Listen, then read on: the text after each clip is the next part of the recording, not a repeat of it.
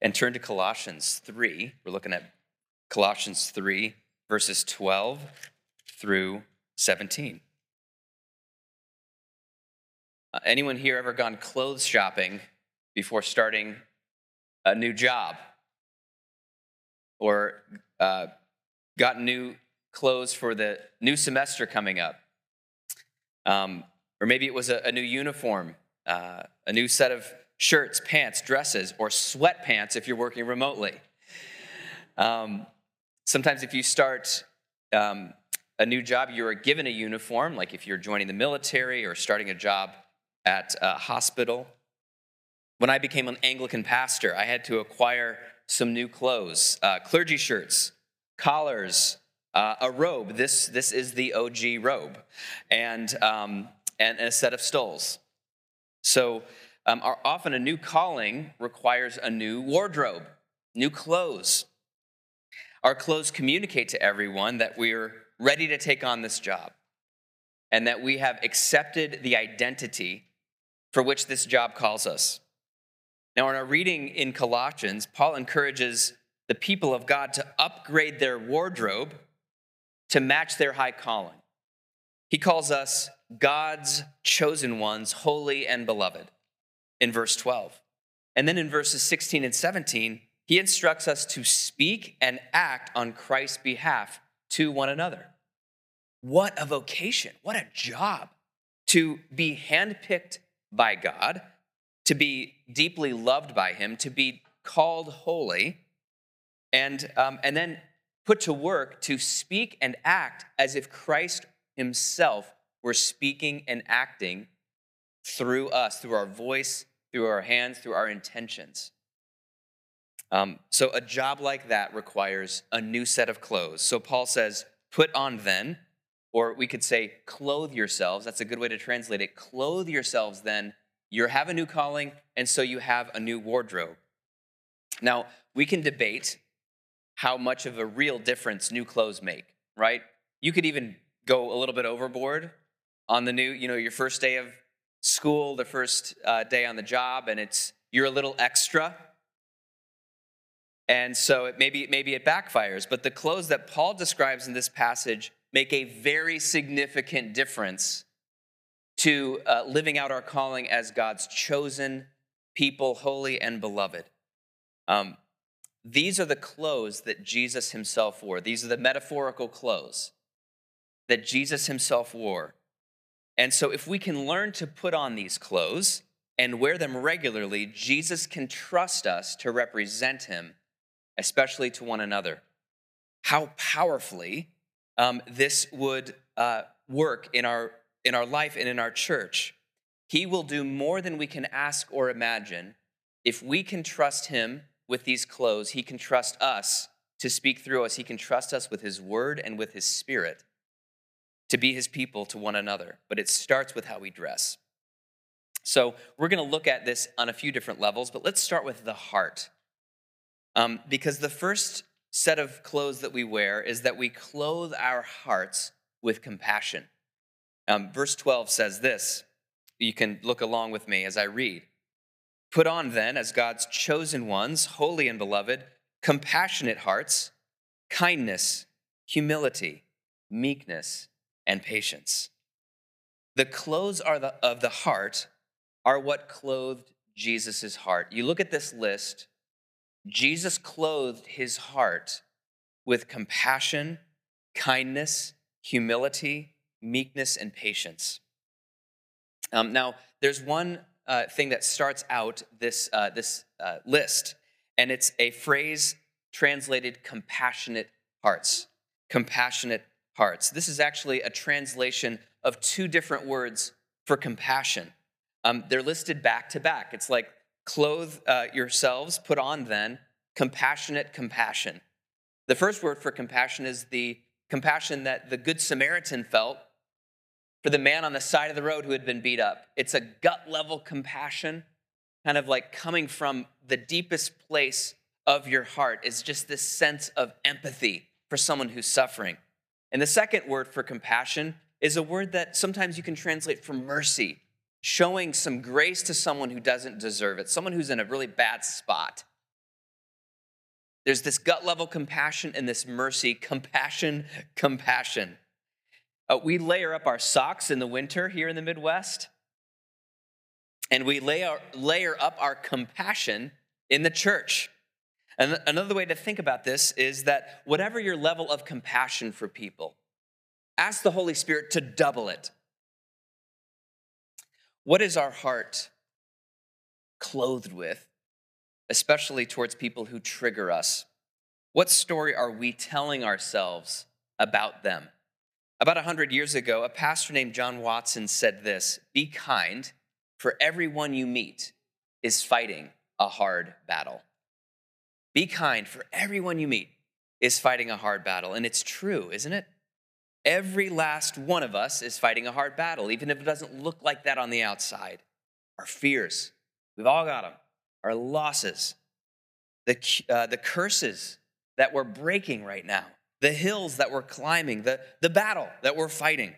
If we knew the backstory and the battles of the people, especially in our community, who trigger us, we would probably feel more compassion for them. In a different letter, Paul talks about the God of all compassion, which is the same word translated compassion in verse 12, who comforts us in our affliction. So God's heart for us in our hard battle is clothed with compassion. He sees the battle that we're fighting. He's kind and gentle towards us. He knows where all the scar tissue is and the sore spots are. And the Lord God himself is very approachable and kind and compassionate. And the way compassion works, that we've got to receive compassion and soak it up for our hard battle before we can offer it to others. Jesus Christ gives us the overflowing compassion of the God of all compassion. We can always go to him and say, "Jesus, I'm fighting a hard battle. Can you see it? Would you give me the compassion of God? Would you comfort me in my affliction?" And as we begin to soak up the compassion of God for our hard battle, we begin to leak it out towards others that we are in community with that trigger us, those who need compassion. And when we're tempted to tell ourselves a story about what a terrible person they are, we can begin to change that narrative. We can begin to get curious and I wonder what battle they're fighting, and begin to agree with the compassion of Jesus for them and for their hard battle. Boy, I wonder what it's like to be in their shoes. I wonder what are their hopes? What's their fears? What's their pain? What's their backstory for which this behavior makes a lot of sense? What have they survived in their life? How might the God of all compassion treat them? And then if we have a chance to interact with them, we can show genuine interest in their life, listening with a non-judgmental, empathic kindness. Another way to think about compassion is a tender-hearted curiosity about the other person, a tender-hearted curiosity that would be very glad actually to listen with asking questions, not accusatory questions, but curious questions, tender-hearted questions for the battle that this person is fighting. We clothe our hearts with a double layer of compassion. We also clothe our relationships in forgiveness. That's the other layer. We clothe our relationships, especially close relationships, with forgiveness. Verse 13 says this: "Bearing with one another, and if one has a complaint against the other, forgiving each other, as the Lord has forgiven you, so you must also forgive." When 2 or 3 are gathered in Jesus' name, there will be conflict. And you know what? Sometimes it's going to be over small irritations. And this is what Paul's referring to when he says bearing with one another. Bearing with one another, we can just think about the things that, kind of you and I have the ability to just let it go, right? It's the bad breath in the morning. It's the different tastes in music or food.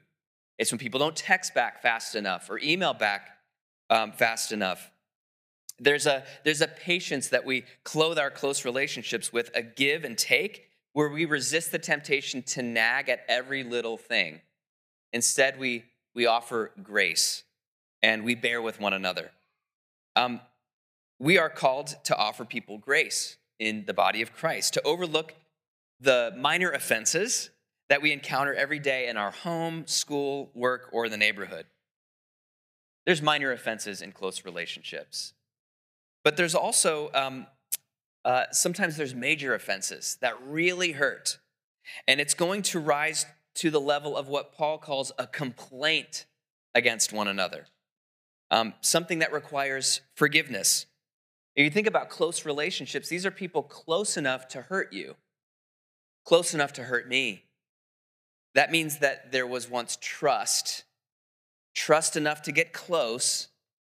And if you trust someone, there can be hurt. There will be hurt. Paul calls us to forgive each other as the Lord has forgiven you, so you must also forgive. Maybe there's something in your wardrobe, your actual clothes, your drawers or your closet. You find yourself wearing it a lot. You have one of those things. You have like a comfortable pair of shoes, just a go-to pair of shoes, or really nice, stretchy, yet stylish pair of jeans, or a favorite shirt. Forgiveness is like that favorite pair of clothes for the people of God, that you're going to be pulling it out a lot and wearing it because it's going to be required in close relationships. A garment we wear every day, every week. We become God's people through forgiveness, and then we express our identity by wearing forgiveness, clothing ourselves in it a lot. Now, forgiveness is not stuffing. And forgiveness is not pretending nothing happened.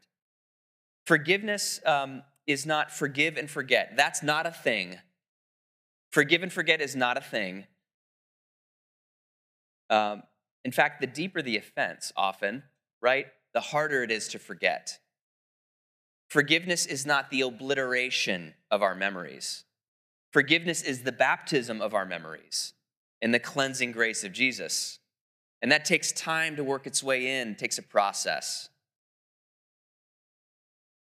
In some cases, it will mean going to the person who's offended us to address the grievance. We can't always do this.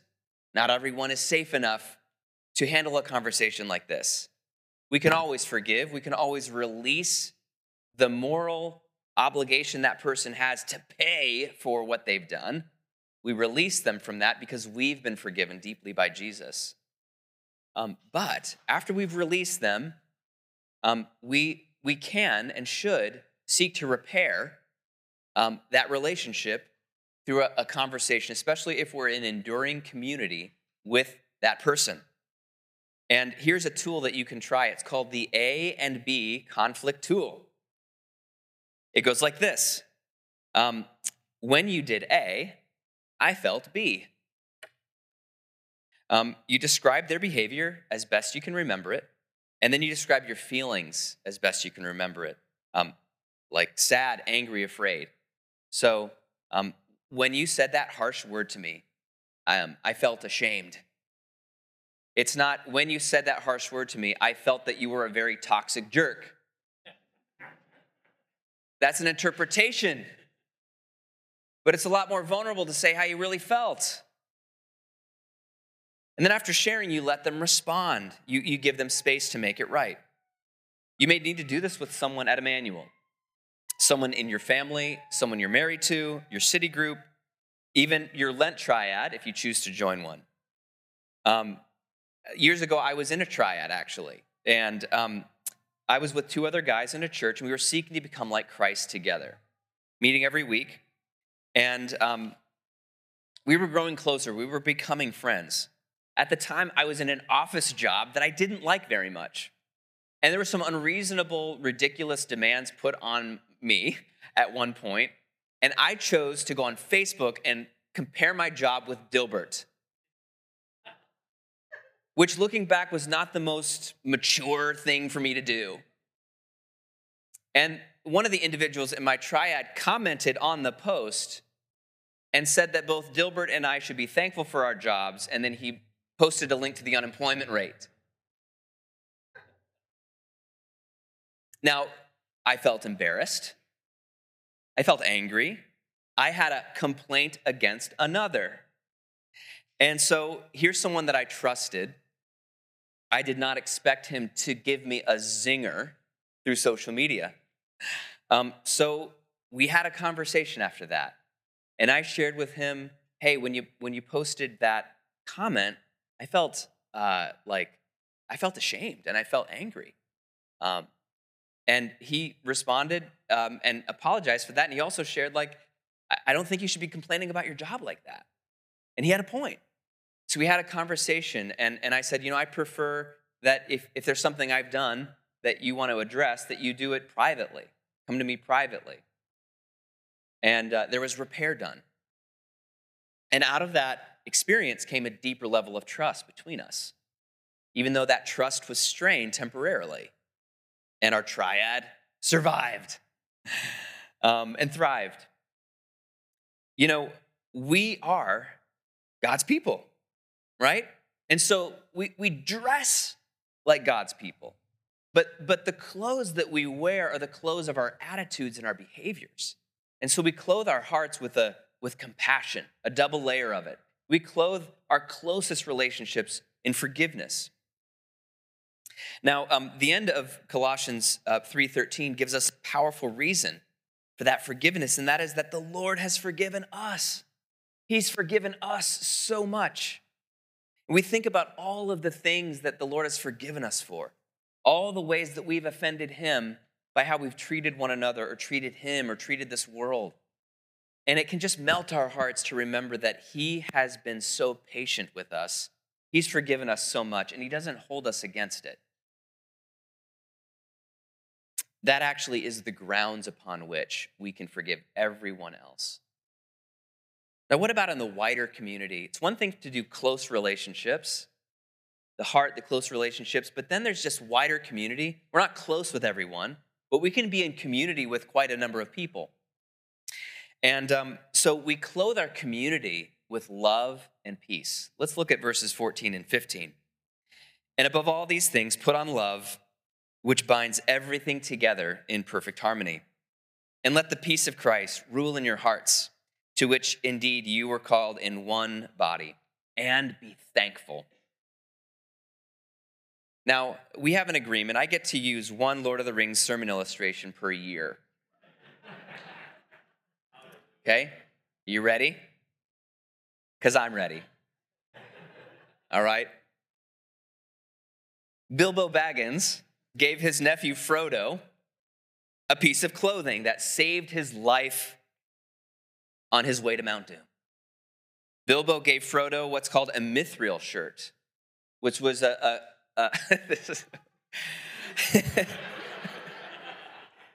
was a shirt made of chainmail. It was lightweight and soft, yet it was strong enough to endure attacks. And you remember maybe reading the books or watching the movies where there was an attack on Frodo. Enemies, great enemies, took a spear and pinned him against the wall. And it looked like he was going to die. It looks like maybe he was dead. The spear should have killed him. But in the end, the mithril shirt stopped the spear from piercing his flesh and killing him. Now, the love of Christ is our mithril shirt. We clothe our whole community in this shirt. It's soft, yet tough. The love of Christ is not fake and sentimental and weak. The love of Christ is strong and hearty, and it stops the attacks of the enemy from killing us.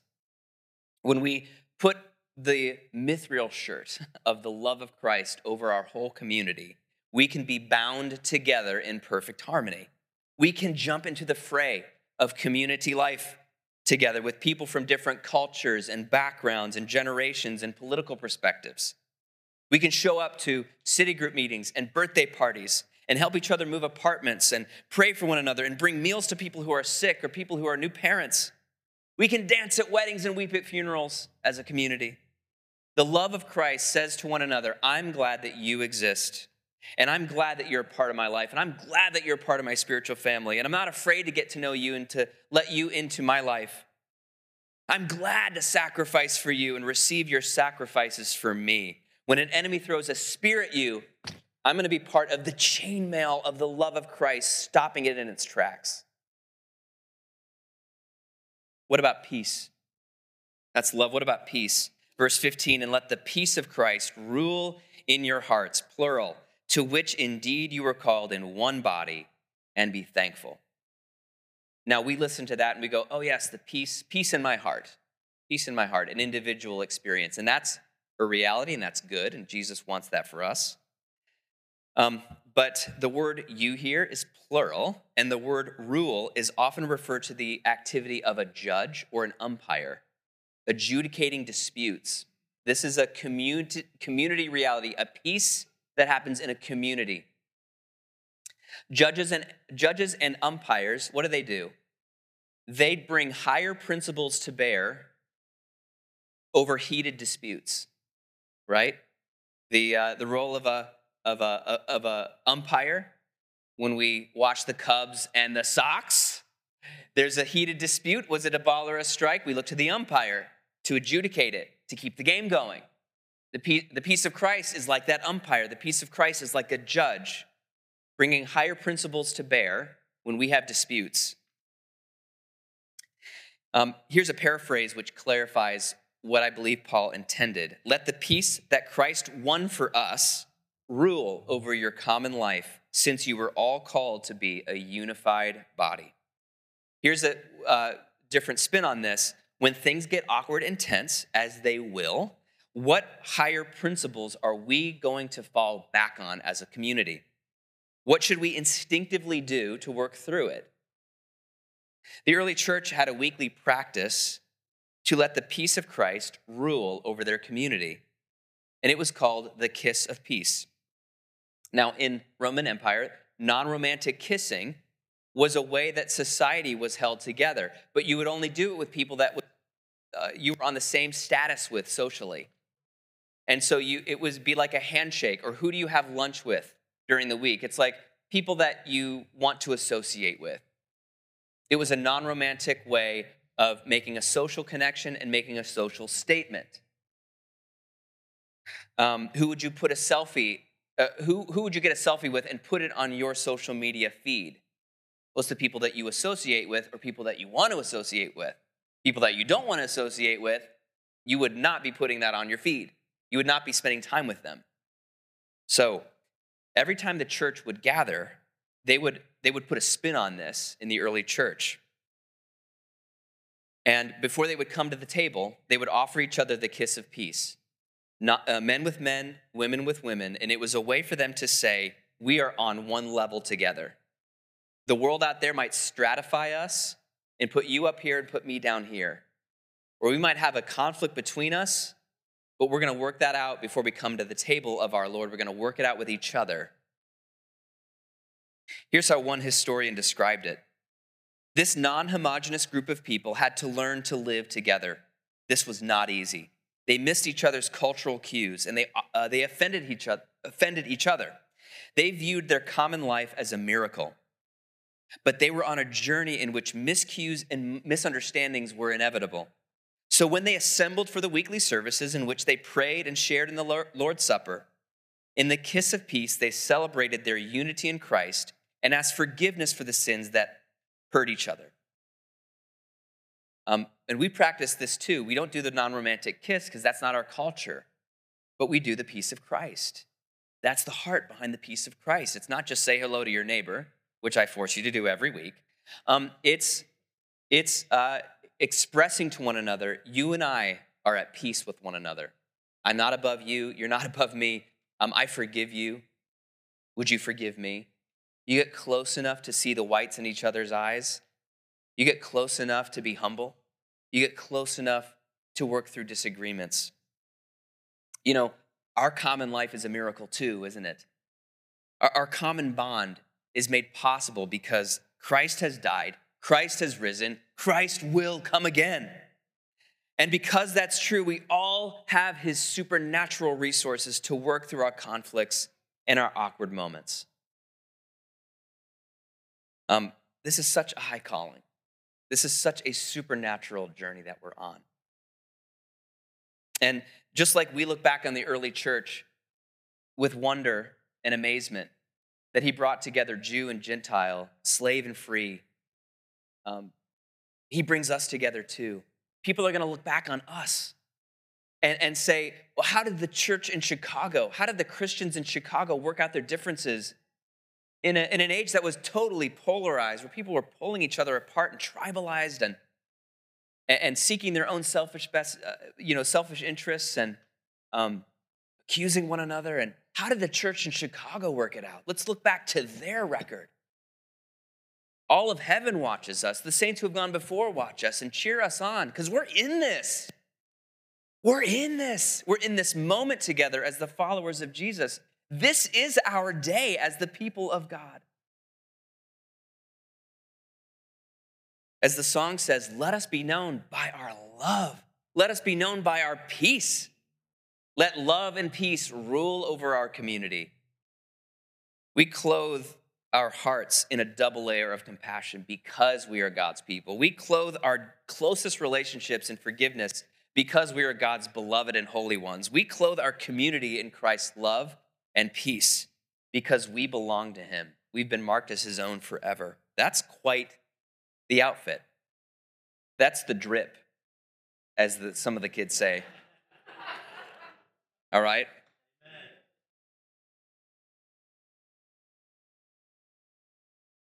All right, so it's worth asking this. What becomes possible once we put on those clothes? You ever think about that? What if you think about if we were to take Paul seriously and put this outfit on, do you know what could happen? Christ will begin to speak and act among us. He can trust us when we wear his clothes. He can trust us to be his mouthpiece with one another. And the true, good, and beautiful reality of Jesus will be richly present among us. This is what verse 16 describes. Colossians 3:16, let the word of Christ dwell in you richly. Again, you is plural. Dwell in you richly, teaching and admonishing one another in all wisdom, singing songs and hymns and spiritual songs with thanksgiving in your hearts, thankfulness in your hearts to God. You know, the New York Times columnist David Brooks once noted that students learn best from people that they love. He experienced this as a professor, and then he did some research, and he found that the cognitive science backs this up, that we learn best from people that we love, and we also learn best from people who love us back. And so it makes sense that when our community is clothed with Christ's love, we can begin to start learning from one another. The word of Christ can dwell in us richly. We can even teach and admonish one another in all wisdom. Once we're clothed with the double layer of compassion, Christ can trust us enough to encourage each other with his living word. If we've been through the fire together and forgiven one another, he can trust us to build each other up with promptings from his Holy Spirit. Back to my friend who confronted me on social media with that comment. In the years since that episode, I've lost count of the number of ways that Christ has spoken to me and encouraged me through this friend. I am so glad that we did not cut each other out of each other's lives after that conflict, because I would have cut myself off. If I would have cut him off, I would have cut off the way that the word of Christ could specifically and richly speak into my heart and soul, which it has done too many times. I have been shaped by it through his voice. We can learn from one another if we can forgive one another. You know what we can also do? We can create together. Paul encouraged us to be singing hymns and psalms and spiritual songs with thanksgiving in your hearts to God. Can you hear the language of creativity there? drawing on the rich resources of the Psalms, drawing on the rich resources of hymns and the witness of Christian art through the centuries, but also we're going to create with it too, with each other. Here, beauty is added to truth. The beauty of Christ dwells richly in our community as we engage in artistic expression, singing psalms and hymns and spiritual songs with thanksgiving in our hearts to God. Without love and compassion, beauty and art can become competitive. Some of you know this. We can get sidetracked in our creative culture by paying too much attention to talent, status, and image. But if we're clothed in compassion, and if we're marked by this empathy, we can be people who create as one body. We can co-create. Clothed in the peace of Christ, we can sing of Christ as one body. Paul says, and be thankful, literally be Eucharistic. Imagine all of us here around this communion table, all of us surrounding it, lifting up our hearts together, singing the song of heaven together, creating, speaking to one another as the Holy Spirit gives utterance, the word of Christ dwelling richly between us, the word of Christ reverberating and overflowing among us, and all of it landing on the communion table and ascending to God as a worthy sacrifice that is both true and beautiful and very, very good. Imagine how richly the word of Christ could dwell with us on Sundays, but also in city groups and triads and all kinds of formal and informal ways, the ways that we reach out in mission, the ways that we show hospitality. What if we were to put on the clothes of God's beloved people? We would learn together in a way that would enrich our head and our heart. We would create together as we draw on the riches of the Psalms, but also create new works of art. We could build each other up as we listen to the Holy Spirit and speak into each other's lives. We can give thanks to God together around the communion table. That's what's possible if we put on the clothes of Jesus. But let's just start with where we're at right now. Let's just start with where you're at right now. There's just one final diagnostic question. Because the only way we're going to get there is just the way of humility. We can't pretend to be something we're not.